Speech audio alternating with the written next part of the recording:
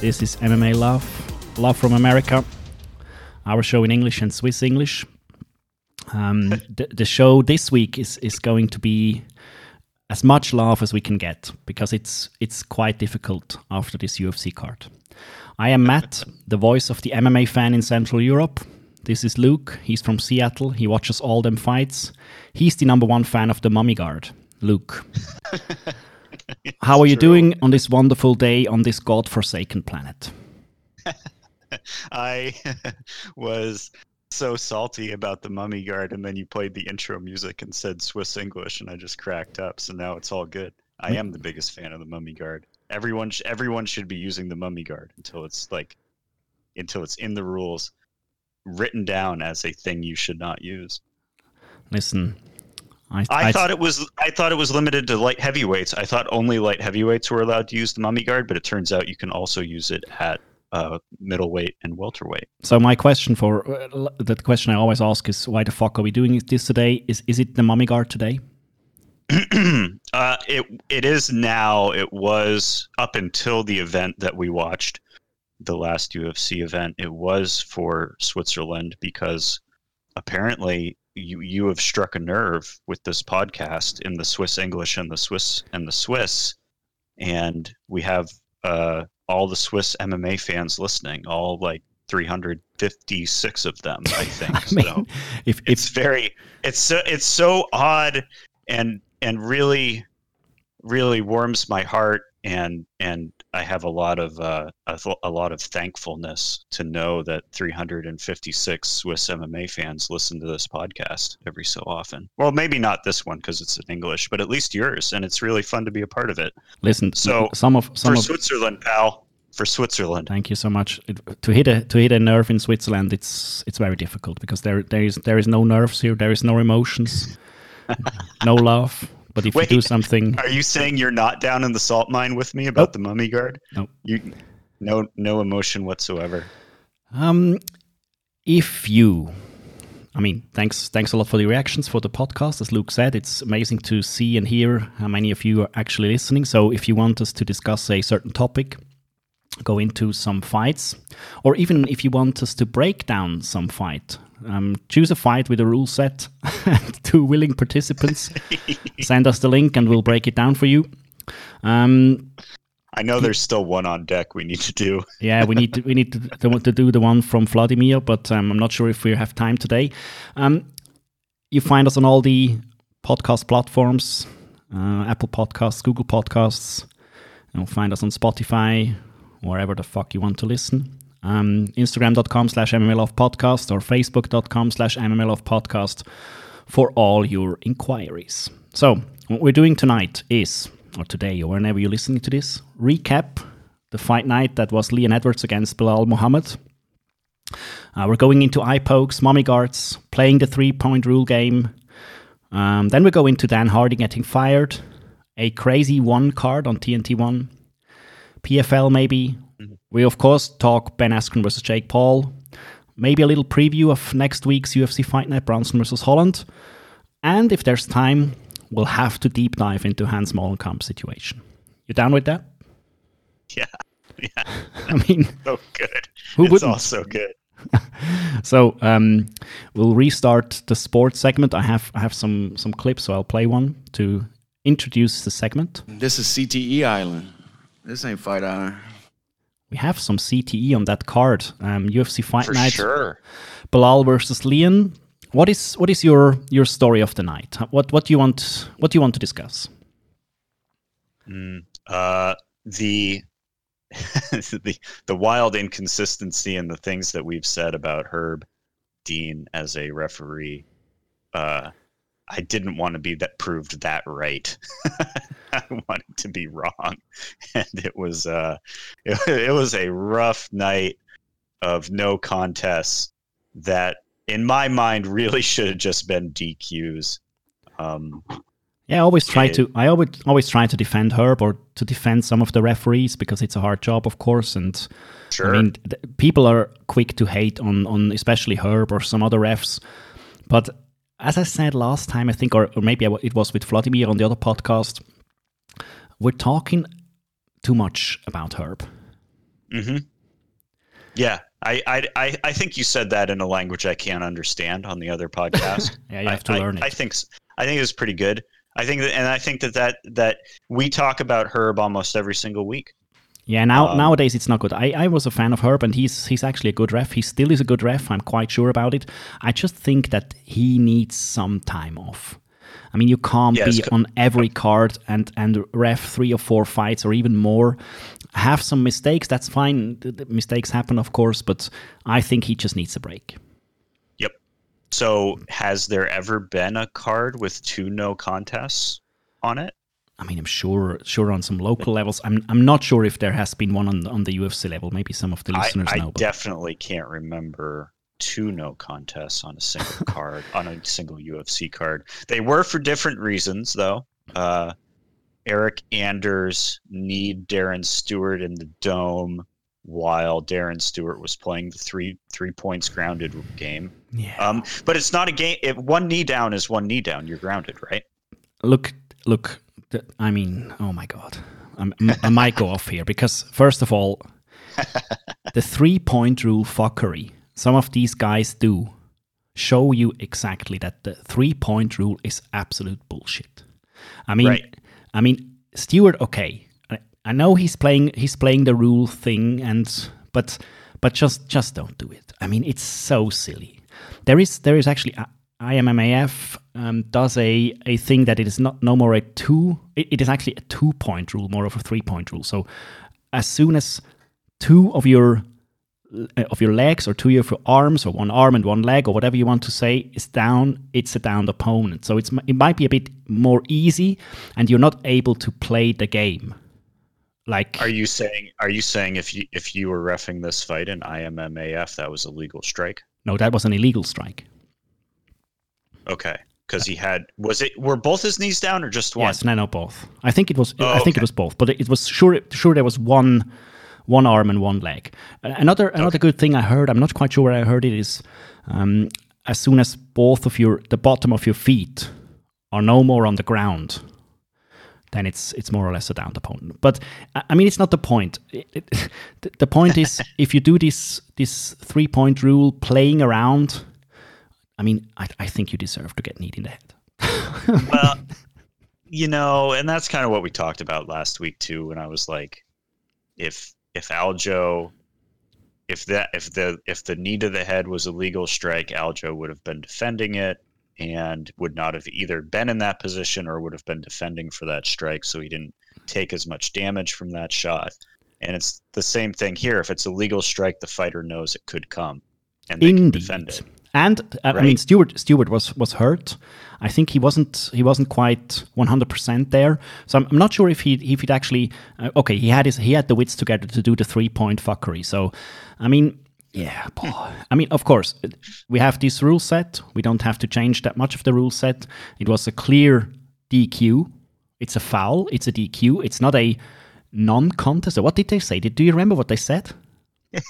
Joe Martinez doesn't even say no contest. He says no decision.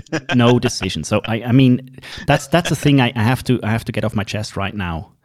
None of these fools, none of them, not on the commentary team, not of the commission, not the judges, none of these fools have ever read the rules. They haven't. DC, not even Bisping, they don't know the rules. They have never read the rules. Why is it too much to ask? My favorite joke was the eye poke apologists with 5 eyes out of 6. I mean, we'll go into. Let's table that for later. Don't be. We're all over the place. Let's stay with that thing. Why is it not mandatory for these guys to read the rules at least once? What is the problem? Tell me. I mean, I couldn't tell you. I think there's a big. In America, so at least here, everybody's state does its own thing. Some states use the unified rules. Some Indian reservations use whatever rules they want. Everybody does their own thing with their own board of commissioners that do the thing. Like here in Washington State, the goddamn DMV is the state board for licensing fights and licensing judges and licensing everything and licensing me to drive a car. And it's very weird to have that be where I would go to get a judging license as well as a driver's license. But I digress. What I'm trying to say is everything's different everywhere here. And I think a lot of people reference how it's very much a who you know club to get in. I think you're onto something there, because... And that's why Adelaide Bird is a judge in Nevada. But right? I mean, listen, the commentary... not qualified to be a judge. The commentary guys, it's their job. They get paid for it. Why not read the rules at least they're providing once? the service to the UFC, and the UFC is like, yes, we want you to sound like a podcast. No. And I have to be a bit fair tonight. We're shitting on the booth a lot.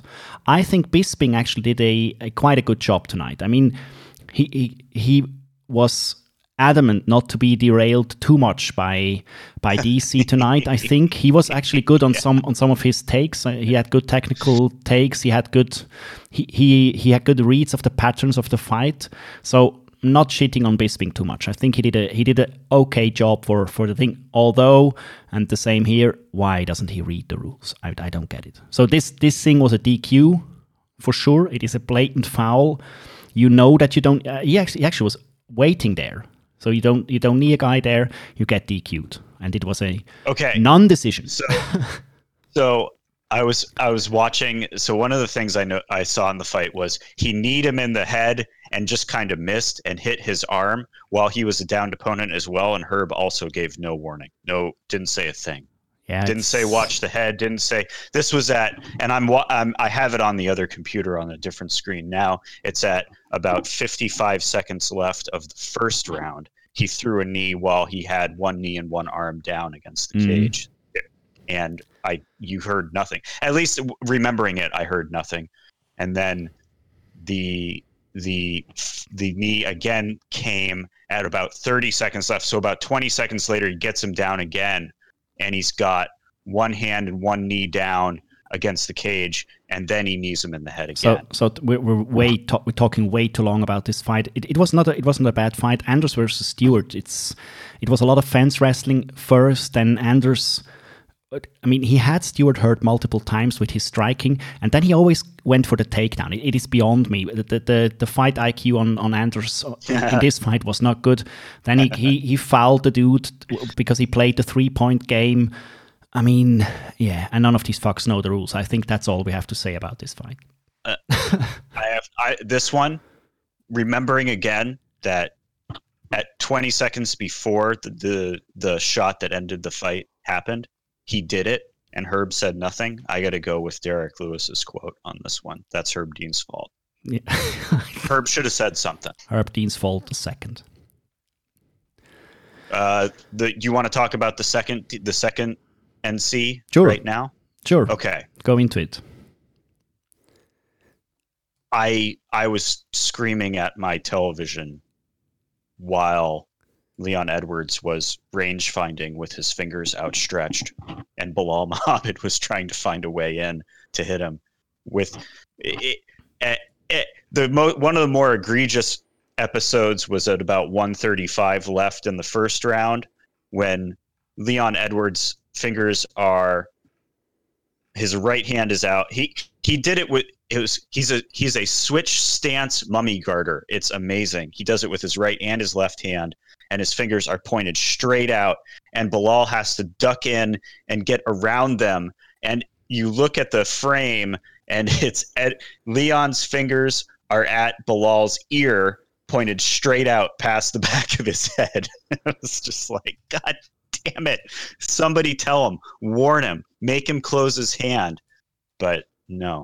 Look, it's legal to range find that way, and it's legal to force your opponent to run onto your fingers. Actually, it's not.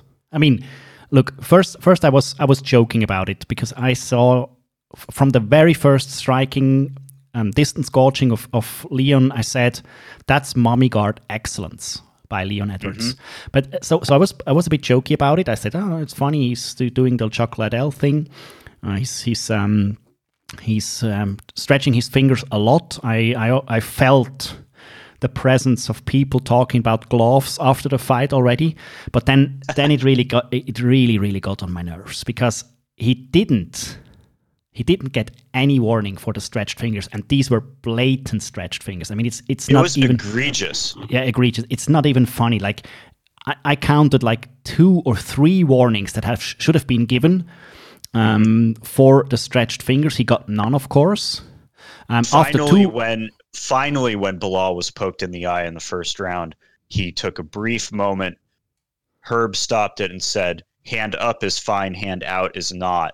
This is a warning." Yeah, but before that, I mean, even before he had, he had to have given about 3.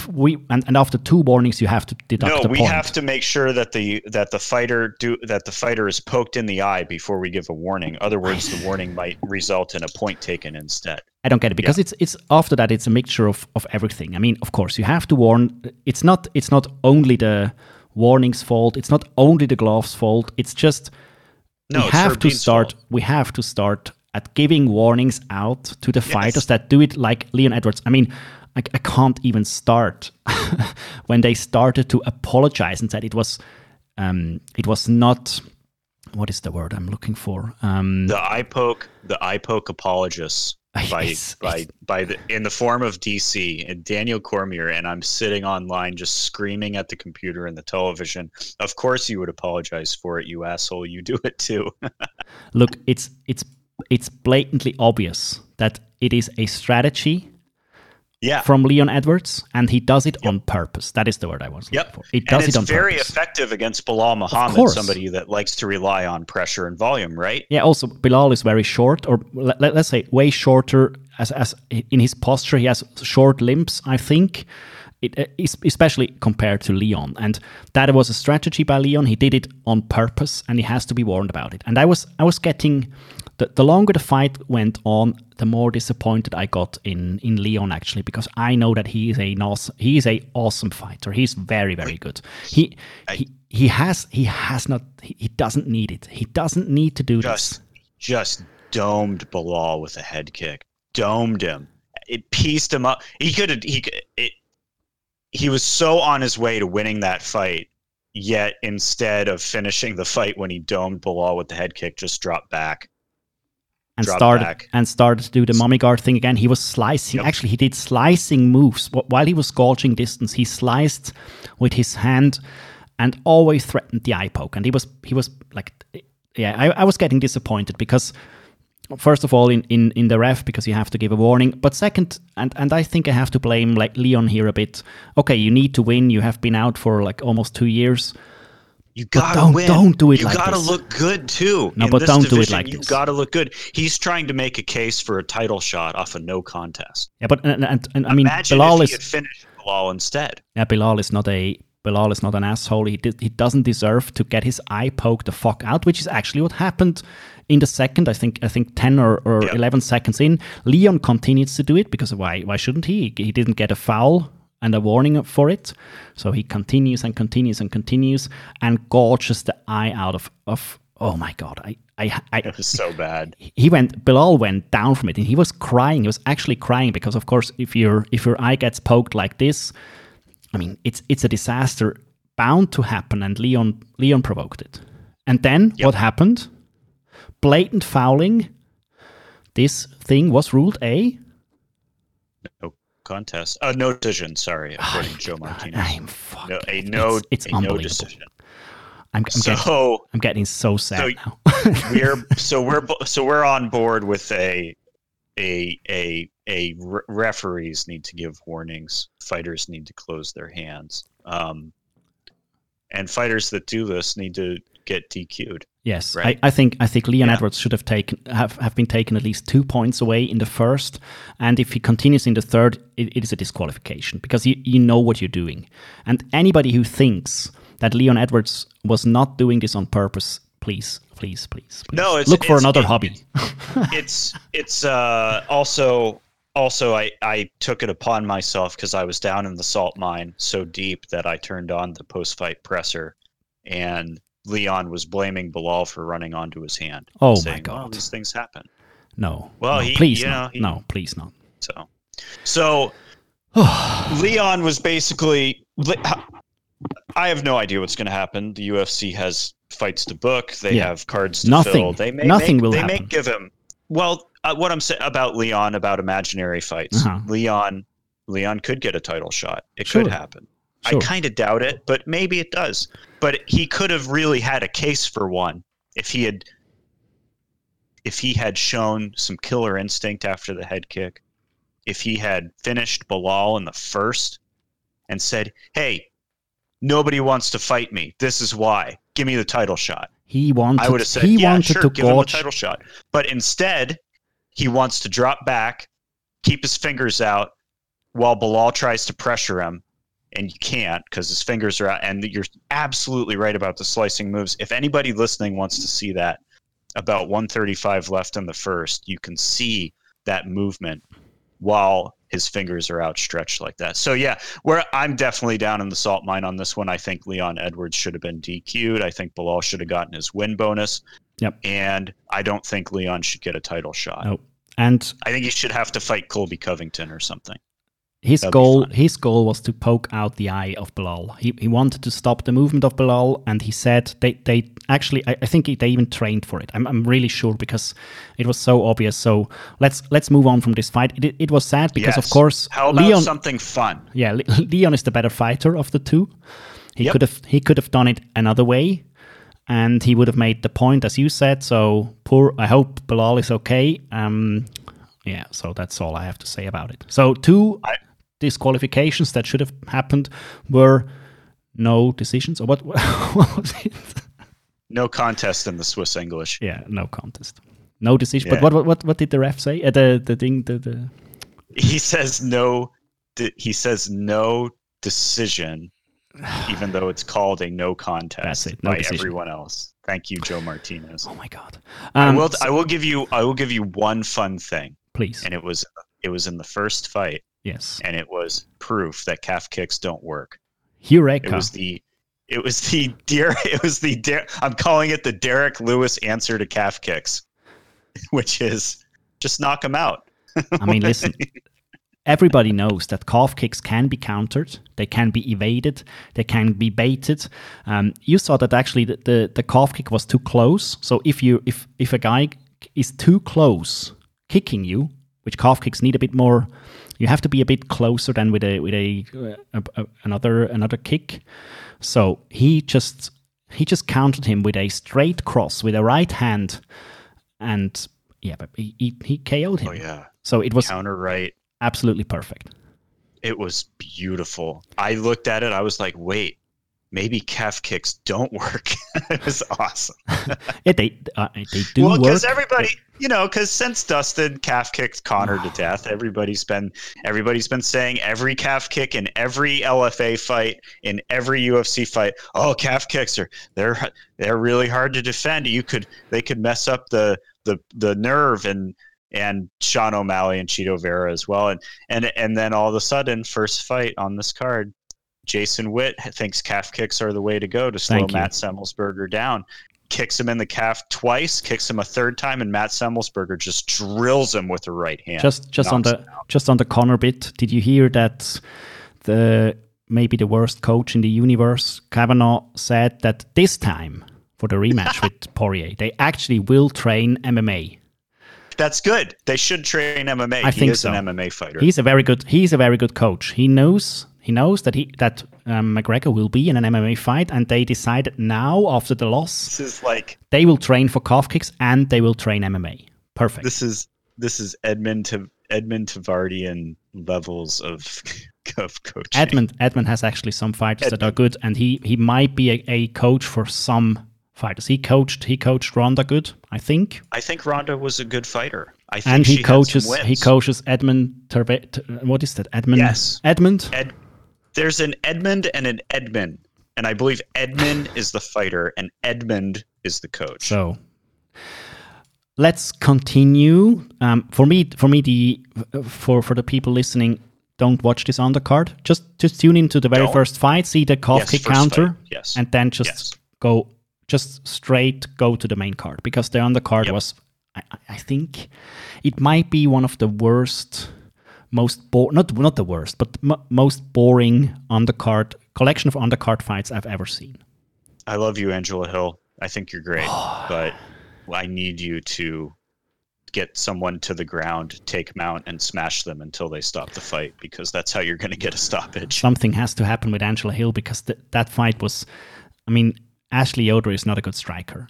And you saw Angela Hill smash her with right hooks, and nothing happened. Her head just turned. Absolutely and nothing. It was multiple times, and I was like, wait, she's tagging her. Why is there no accumulation of any kind of damage? I think Hill is suffering from something that happens a lot. She's doing more of pad work or some light sparring work with these girls, even if she's in the fight. You have to do it in training, of course, but I think she has to switch, because her movement is good, her technique is good. I don't think it's a power problem, because I think she has enough power, but she just has to put in the oomph for these strikes, and she doesn't, because nothing happens if even A. Smith dunking, and now it's affected her power. I really think she needs to flip a switch. Don't be in that mode of I'm just sparring, or just it's almost point fighting. Sorry. Well, that's a thing that happens in MMA for sure. Point fighting happens all the time. Thank you, Gus Johnson. It does. Somebody think, and then once a fighter realizes they're way better than their opponent, I don't know if I really blame them sometimes to not want to take. Well, there's two things. One, I believe it was last week, a fighter could have finished a fight, but didn't, because he knew his opponent's knee was messed up, so he didn't want to kick him there anymore. And that kind of empathy, while admirable, probably has no place in a professional MMA fight. You really should finish the fight and get your bonus. And then the other part is, if you are that much better than your opponent, and there is real limited risk in just continuing to point fight the way you are, I could see why you would just do that and get your win bonus after 15 minutes and not put yourself in any kind of position where your opponent could have even a slight chance of finishing you. Yeah, right? I'm not sure if it's empathy or something. I think he'll just go through the motion, and she needs to flip a switch before she enters the cage, and has to put some more. Yeah, I don't know, something more behind her strikes.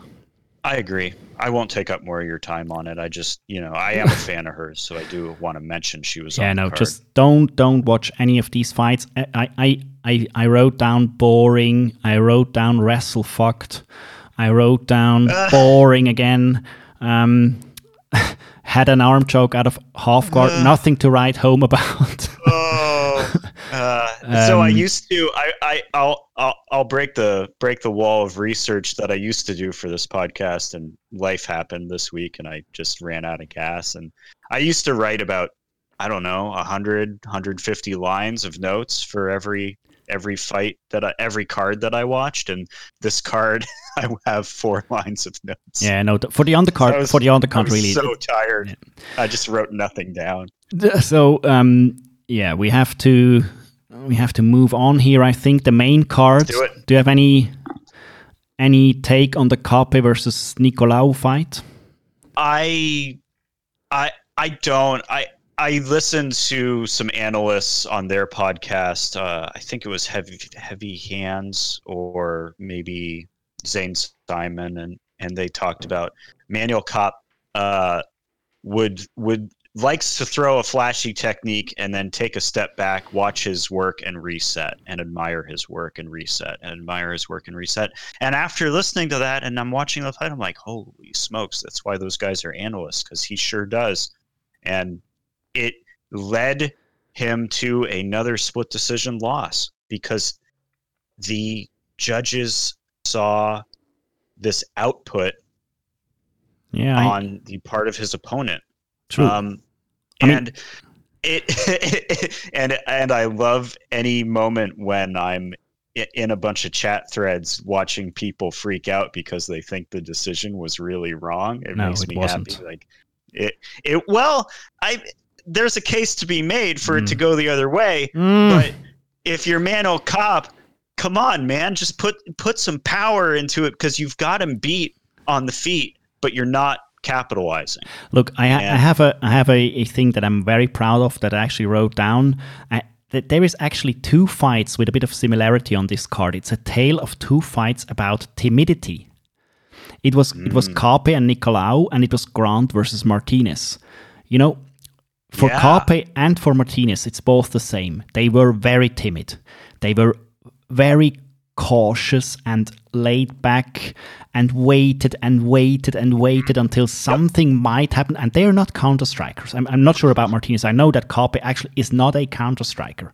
He has the capability to move forward, to bring things, to give patterns to the opponent, to make him monster.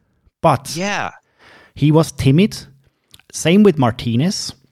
Martinez actually got starched for it, but let's go into the Grant Martinez fight afterwards. But Kape versus Nicolau was way better in the first round. I think he had almost 3 times the output of Kape, and Kape is punishing himself with the way he fights in the UFC. Yep. Yeah. If you go, I just pulled his record up, and you look back. And even in Rizin, he's losing decisions, losing a split, losing a unanimous, and then going on to win with flashy technique, going on to knock guys out. But you have to bring it. Power. You have and the best part in the fight was when he is damaging Nicolau, and then he steps back. Yeah. And then he watches him for a second, and then he runs at him and throws a flying knee. I get something like the thing that happened with Cyril Gane, for example. That guy was timid too, but he was actually putting out things. He was moving around. He tried to avoid the big power, but neither Kape nor Martinez did something like that. They just waited. So I'm not getting it. So that it was very similar, not in the outcome, but in the way they fight, and I think it's not a good idea. Of course, you can play it safe, but I'm not sure if you're in the right place. The UFC is not the place to try to get split decision wins. I don't think so. You got to finish guy. These guys. Why any fighter would look at some of the outcomes of these judges and think that was a way to fight is like beyond me. Like, you want your win bonus, man? Finish the fight. You've got an advantage. You don't have to be dumb. I mean, you don't have to just run in, do the old school thing, and just swang and bang like Lewis. Maybe you get starched, maybe not. I'm not thinking that way. But the timidity shown by Kape and Martinez, you can't win fights like that. Co-signed. Okay, but and Nicolau, I don't know why he's Brazilian. I have to put that in there. He's proper Wallachian, flat tepesh. So don't play around with these guys. Let's go into the Grant versus Martinez thing. I have a take there too. Besides the timidity of Martinez, I mean, Grant's striking is so horrible from a technical standpoint. No. He's off balance for every strike. He has no defense whatsoever. He's loopy. But damn, Martinez couldn't get a gear up, and he was getting starched. That left hand. But why? That is Davey Grant has two left hook wins in in the last year. How are you getting hit with that? I'm not getting it. I know, it's wild. I think it's because it's like you said, it's because it's Martin Day and Jonathan Martinez. By the way, his foot was a balloon afterwards. Like, his foot was really. Oh yeah, man! I didn't see that in the fight at all. He hid that well. Yeah, that's true. I don't know what happened. He hid that well because I had no idea. Yeah, that's. I mean, I wasn't watching like super close either. Let's be honest. But I was watching, and I had no idea. His movement didn't seem impeded to me at all. But maybe that's why I don't train striking at all. And you're saying his striking was awful. So I don't know if his movement was impeded by that. And that's part of it. I don't think I didn't see anything about the foot until they showed it afterwards in the thing. Maybe he didn't even feel it that much. It just looked It looked like a balloon. That's all I can say. Last fight on this card, and then we're moving on. It was Spann versus Cirkunov. Just a small takeaway from this. It was really clever by Spann to let Cirkunov stand back up.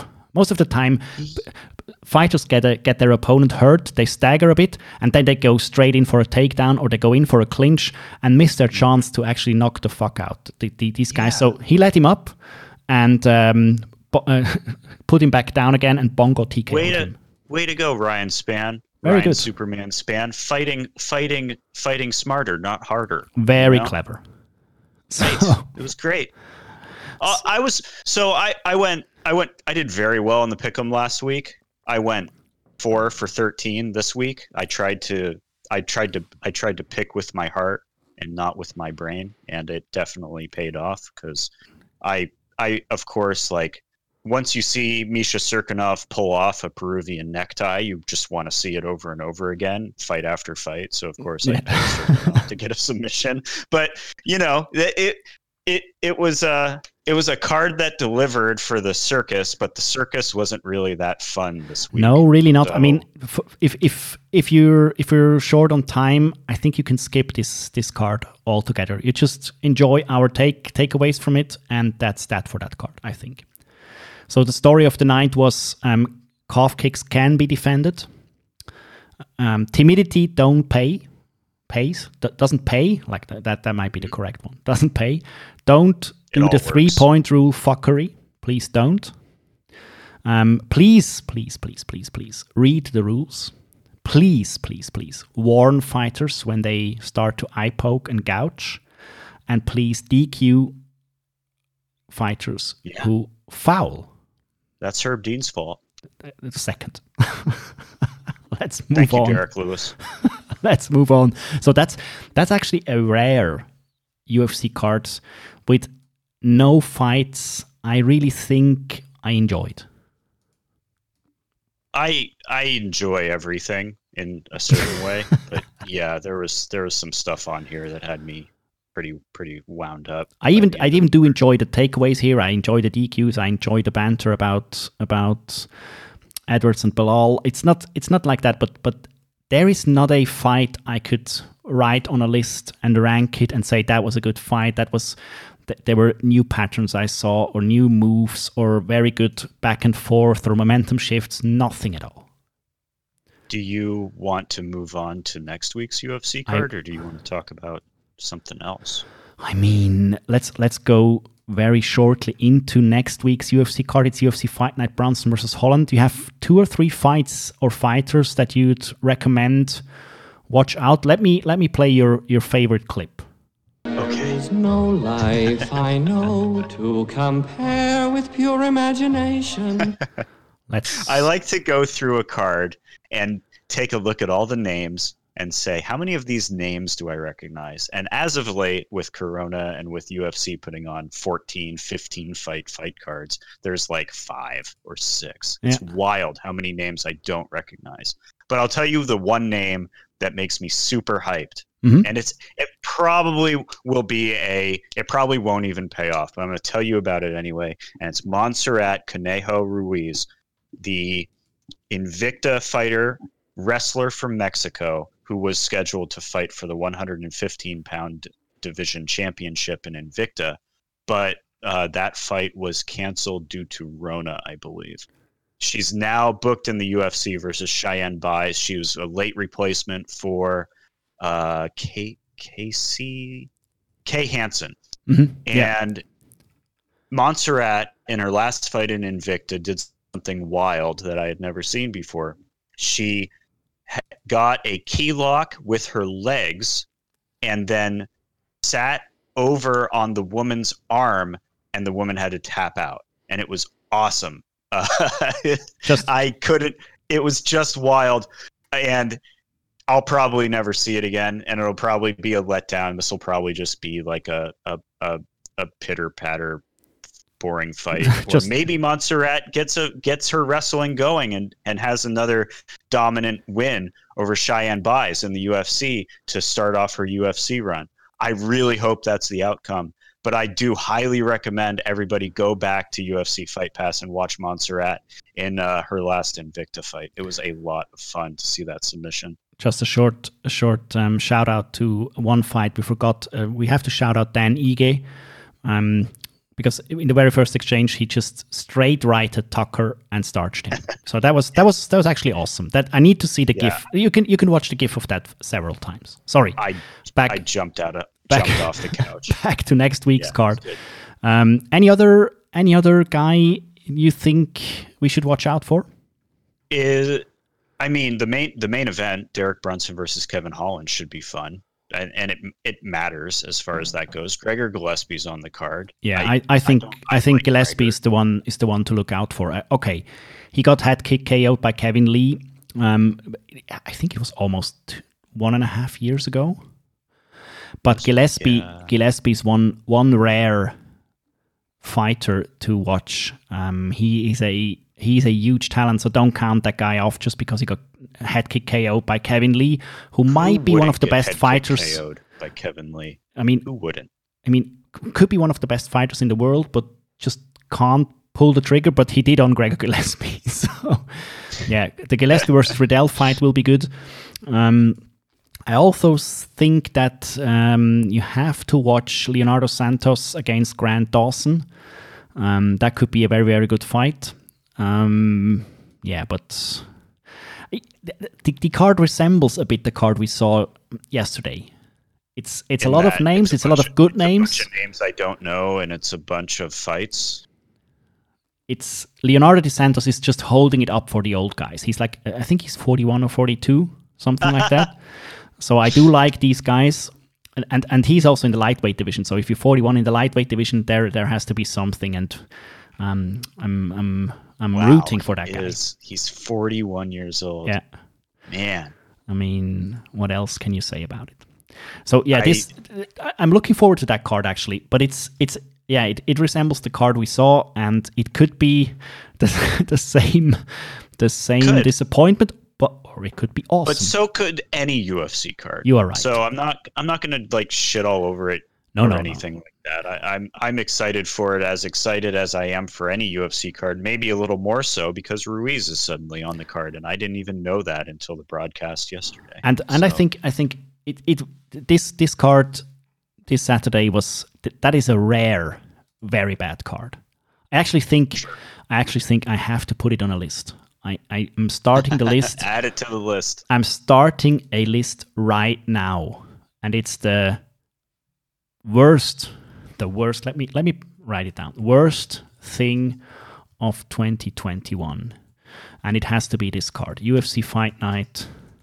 I'm typing as I speak. Bilal versus Leon. That was very bad. So now I'm over it. Let's go. Let's move on. All right. Yeah, so next week's card, we'll break it down on Sunday as usual.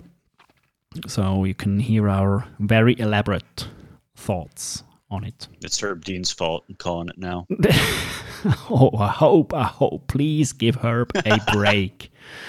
There is not just the UFC.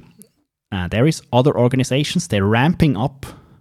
One in Singapore by the good old fella Chatri. He actually put out cards all the time for the listeners located in Europe.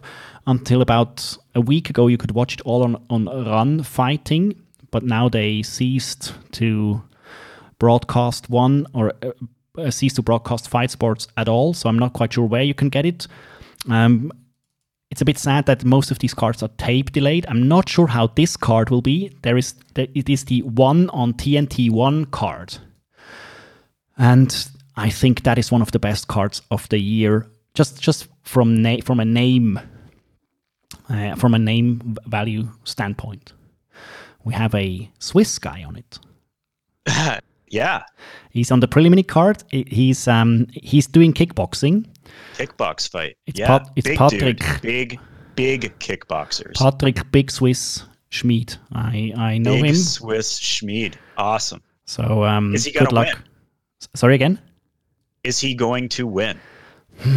His opponent, Radio Bacic, actually is also a very good fighter, and he's quite active. So I think the matchup is very good. I think they found a good challenge for both of these guys. I'm not sure if Patrick has enough fights lately. So I'll go into that and come back, because the card is actually not next weekend. But we have, move on from Patrick, we have Adriano Moraes against Demetrius Johnson for the flyweight championship. Yes. Could I say Demetrius Johnson, a local guy as well, local here in Seattle? I mean, you have to shout him out. It's your boy. Shout out Demetrius Johnson. He actually trains a little bit out of Seattle, but local enough for me to have seen him fight live at least once in his life. He has something in common with you. Do you know what it is? Ooh, what is it? An immaculate fence. Oh, really? There is a video of him lawn mowing, painting his fence. Lawn mowing, like a dad next to the fence. Very good. It's awesome. He is channeling my inner dad for sure. We both, if just so everyone at home knows, I do have a very nice fence. I have sent pictures of my fence to the European. He may post a picture of the fence for our show notes. Perhaps I'll put the blueberry bushes in front of it. So good job, Demetrius, with your fence. But how will you do in your fight? Very good fight. And we have also we have the comeback of Eddie Alvarez, the Underground King, against Yuri Lapicus. So, and then we have a I think it's a Muay Thai bout or a kick. I think it's a Muay Thai bout. It's Rotang against Jacob Smith. I like the mixed cards more than I should, but and then it's a great chance to get exposure to these sports that I don't have any exposure to. It's also kind of wild that they're going to be on TNT. I'm trying to figure out if it's going to be live. What is the significance? Just in one or two sentences, what is the significance of TNT for people over here? It is a cable television station. It's broadcast TV. Is it huge or is it small or is it? I mean, I think it's the kind of thing everybody gets with the basic package. So I think it makes it available to very good to the millions and millions. So not to dwell any longer on one, but we have Demetrius Johnson, we have Eddie Alvarez, we have Rotang, we have Patrick Big Swiss Schmid, and we have another Umar Kane fight. Rugrug is back. So I think that's not even listed on the Tapology page. I was looking for the official one. It's on the Wikipedia, I think. Okay. So I mean that is an awesome card. I'm very much looking forward to it. And so should you. April 7th. Yep. So we got about a month. You're already getting hyped. No, it's on the Tapology. It's Mehdi Bargi against Umar Khan. Oh yeah. Perfect. Heavyweight fight, of course. So yeah, very much looking forward to that. We'll sure delve into it when it comes a bit closer. What else do we have? A lot of things actually. What do you want? Are you ready for Ben Askren update? Yes, please. That's actually perfect to continue with the Ben Askren update. Because I watched his boxing fight. Or no, I watched his opponent's last boxing fight against a former NBA player. Am I a moron for thinking Ben could win this? No, you're not. Listen. Because I feel like I might be, but at the same time I watched and I was like, wait a second. It's been 1 minute. It's been 1 minute and 30 seconds, and Jake Paul is breathing very heavily. Listen, first thing we can say about the last Jake Paul boxing bout, Jake Paul is a fighter. For sure. Not taking it away from him. He's a boxer. No, he's a fighter. I mean, he has the fighter's heart of the fighters, but he's not just an athlete, because you see it in his opponent. This opponent was an NBA player, so he was of course a very good athlete, but that is no base for fight sports at all. If you're a good athlete alone, it doesn't make you a good fighter. So I think Jake Paul has something in him that makes him I'm not saying a talent or something like that. He has been training boxing for about 2 years. That's a very short time. He does good. It's okay to watch. It's what you would expect of a guy who is a fighter at heart and has a bit of boxing training and takes it quite seriously. I think he does. Mhm. But I mean, let's just say Ben Askren's boxing is horrible. But Ben Askren has never had power in his no, hands. but what Ever. Ben Askren has, I mean, Ben Askren is a competitor. He's an Olympian, so he showed that he's durable. He hasn't taken that much damage during his whole career. The damage against Despite the mashup of all the damage he's taken in his career. Don't Let's let put that it this fool you, way. because he has gotten hit a lot and has gone out once. Yeah, I think once. I mean, he hasn't had he had a hip replacement surgery after that. So his movement was very bad. But I think if he plays that good, he's durable enough to take some of the shots of Jake Paul, because Jake Paul is not a good enough boxer. He can't transfer his power too well to a guy who knows how to defend that. I think Ben Askren knows how to defend. Ben Askren knows a bit how to move. And what Ben Askren will do and should do is work the body of Jake Paul. Jake Paul is a bit too much of a Instagram model-y type of guy, so he won't be used to getting hit in the body a lot. And if Ben Askren can make it 2 or 3 rounds, I think he'll take over. If Ben can sap that guy's gas tank in the first round, he could take over. And I think that is not just me I'm imagining not being things. hyperbolic when I say that I watched that fight and I was like, oh shit, he's breathing hard after 1.5 minutes. He was breathing hard. I mean, that could be a lot of things, but he wasn't It could be that he was excited that he was tagging at the former NBA player. I do think that plays into it. But Ben Askren has been doing this for a long time. Yeah. Has a endless gas tank, sure, and has only lost by KO once due to a nuclear flying knee. So the interest in Ben Askren versus Jake Paul, I think it's good that I kept it up as a. Am I taking this seriously now? You do. Maybe. Am I buying it? I think I am. Yes, me too. I mean, maybe not buying, but I mean, I'll watch it. I'm there. I watched that fight of Jake Paul's, and all of a sudden I'm there. Also, there was some kind of like social media where some bros wanted Ben to go play disc golf, and Ben was like, "Hell yeah, let's do it." And then they were like, "Oh wait, never mind." The funny thing about it is, Ben Askren was on a podcast, and it was on the podcast of Jake Paul's brother, Logan Paul. And it's called the Impulsive Podcast. It has not aired. That's who that was? Yes. Oh, yes. Okay, I get it now. So, and they right. I think they teased him with the disc golf thing, because for the people who don't know, Ben Askren is one of the best disc golf players in the world, I think, or at least in America. And he has his own disc golf parkour, or how would you say that? In his backyard.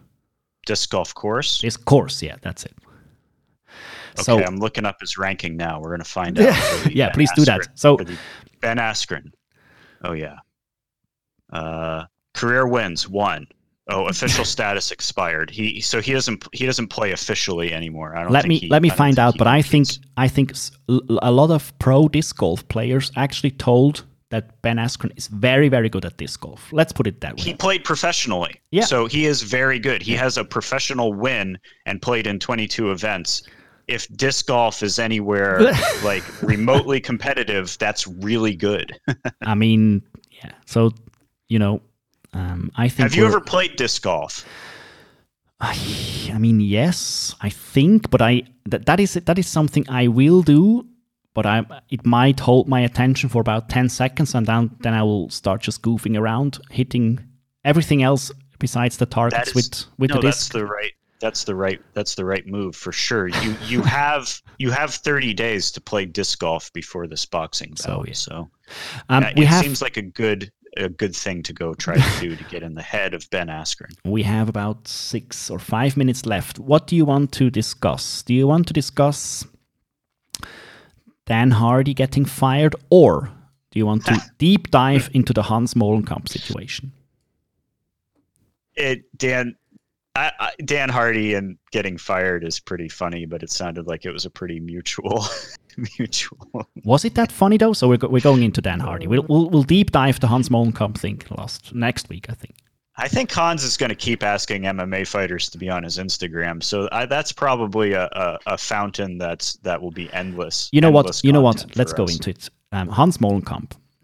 Why? It sounds like you got takes. I mean, I'm always surprised a bit because I've seen Hans Molenkamp around for years. Really? He has taken photos. Has he been on the Swiss MMA scene? No.